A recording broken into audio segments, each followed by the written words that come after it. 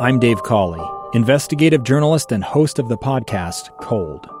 Don't miss Cold's new Season 3, where I look into the unsolved disappearance of Sheree Warren, a woman last seen leaving her job at a Salt Lake City office in 1985. Police cast suspicion on Sheree's estranged husband and boyfriend, but never made any arrests or recovered Sheree's remains. Find Cold Season 3, The Search for Sheree, anywhere you get your podcasts.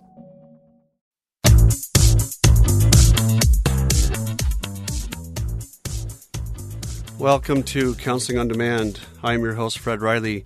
Hey, thank you for tuning into today's podcast. If you have suggestions or questions, please feel free to email me at Fred Riley Jr., that's Fred Riley Jr., at gettingbacktolife.com, or leave comments on the podcast itself. And please be sure to rate your favorite podcast and leave comments or questions. So today, what we're going to talk about is we're going to get back to some discussion about parenting. And, parenting is hard. I think as generations go on, I think parenting becomes more difficult. It requires a lot of teamwork, a lot of thought ahead, a lot of planning, a lot of trying to be on the same page. And so one of the things that I see most often is where a child's behavior splits up our parenting. And some children, not all, but some children are really good at creating marital discord in order to get what they want. So, and what I mean by that is if they want to go do something, they'll kind of split between the two parents.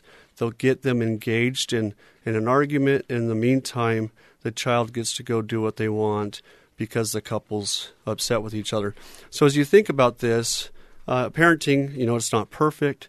We do the best that we can, but we're going to talk about just kind of polishing up and being aware of how behavior can interfere and some ideas of what to do with that. So the first thing I want to talk about in terms of not letting a child split with their behavior split between or interfere, kind of put a wedge between you and your spouse, is that couples, one of the first mistakes we make is couples start to blame their partner for the child's problem. The child is the one with the issue. The child is doing something they shouldn't do. But for some reason, we start to point the finger at the child's behavior being a result of our spouse. If you shouldn't yell at him, or you should do it like this.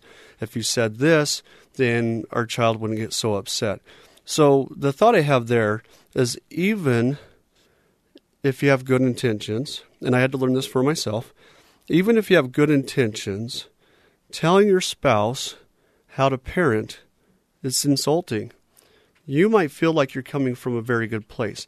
You might feel like you have an angle on a child and that you understand that child's behavior better, and you may fully intend, especially if you're kind of a peacemaker, caregiver, people pleaser type spouse, you really feel genuinely and authentically that you are there not judging your spouse, you're there to help your spouse.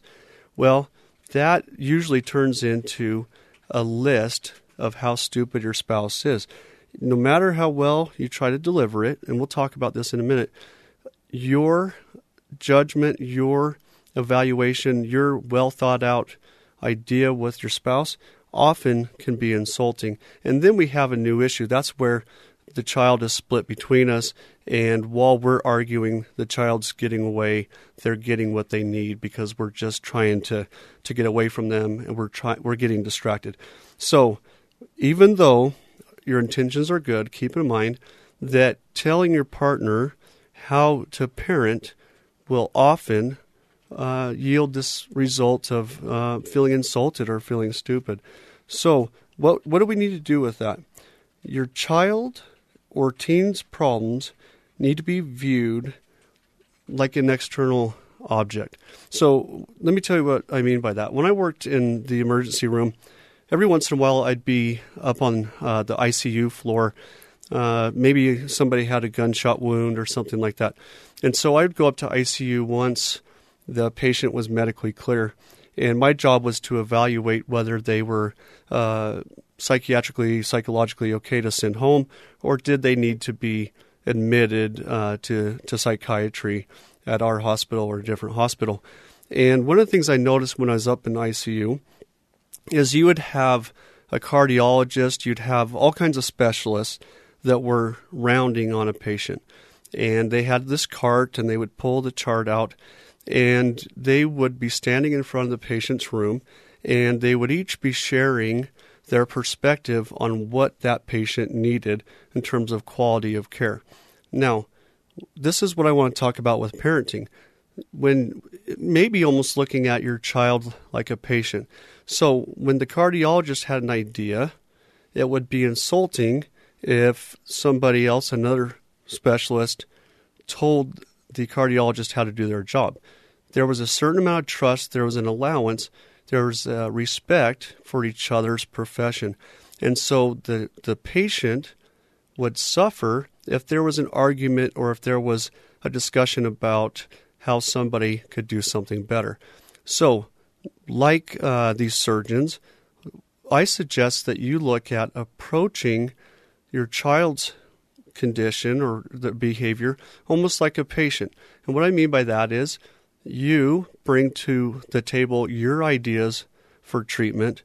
Your spouse, your partner, then gives their idea, and we suspend judgment. We're just gathering knowledge that both partners bring to the table.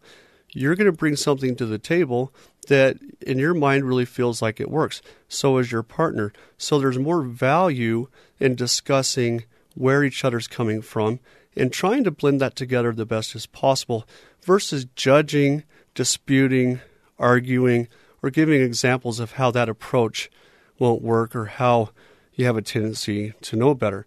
Your child needs to see that consistency. They need to see that teamwork. And a lot of times if they don't see that teamwork, it gives them kind of a message that, hey, you don't understand how to treat them, the patient. They also see holes in the system where they're tempted to try to disrupt that, try to make the parents argue over what's going on. So far we've talked about this idea of splitting, being mindful as professionals. Your child's this external object, this patient. You're bringing your expertise together with your partner's expertise to evaluate an option for the behavior.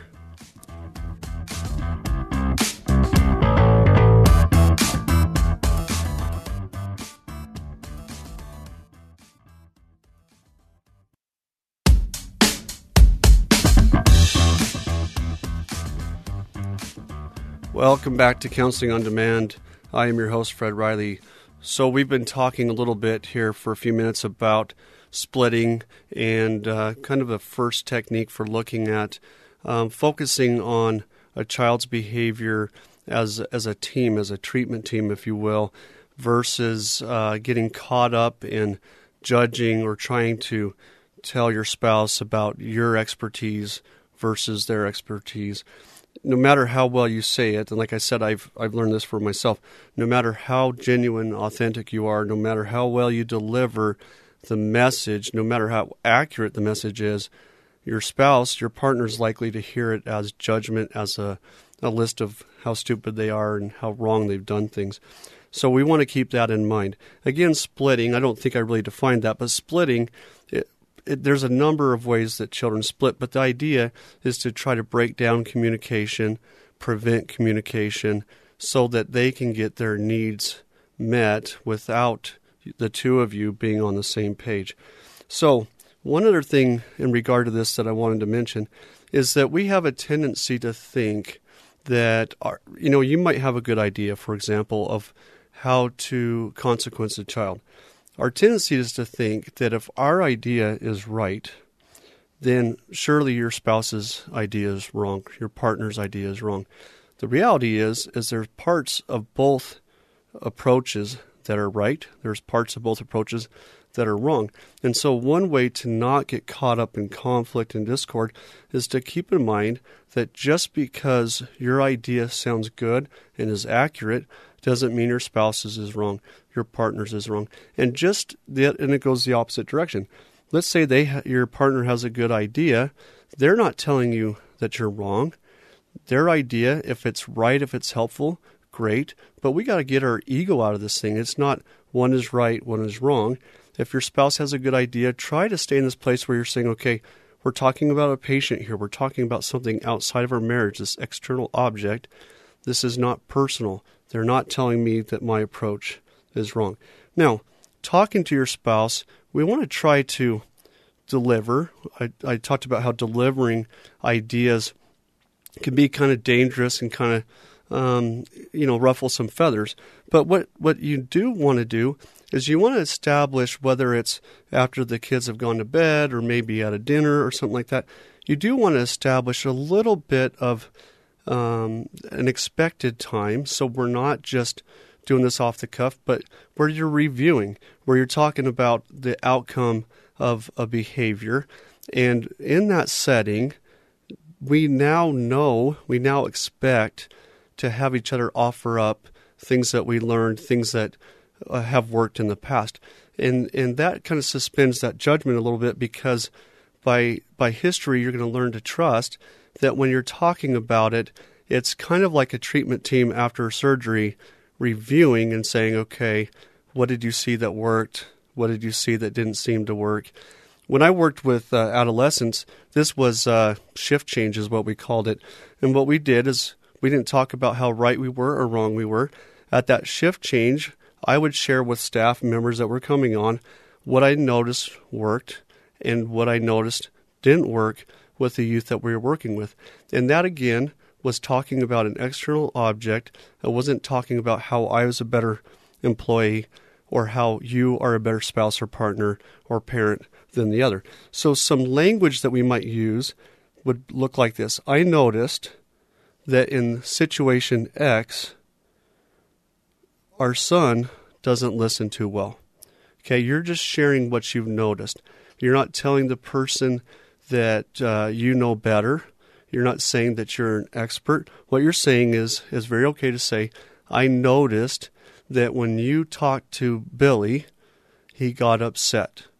You're just inviting your spouse, your partner, to take a look at it without being accusatory. You're not going to offer up a solution for your spouse. What you're doing is you're saying, hey, I noticed that when I did X, for whatever reason, Bob responded to that really well. Allowing your spouse to take that in, your partner to take it in. If they want to use that approach, great. If they don't want to use it, it's not a personal thing. There's collaboration, it's awareness, it's feedback. So when we have that setting, we have established review. Many of you probably grew up with watching Bill Cosby. The episodes were pretty much chaotic. And how do they end? They ended with Bill Cosby and his spouse sitting in bed and reviewing and talking about what to do with their children. And of course, it wouldn't be a good show if it ended with laughter and kissing and all that stuff. It's not going to turn out that way every time. But an island, a place where you can say, hey, I noticed during the surgery, I noticed while working with our child, this worked and that worked. And what you're doing is you're showing your children, that you're a united front.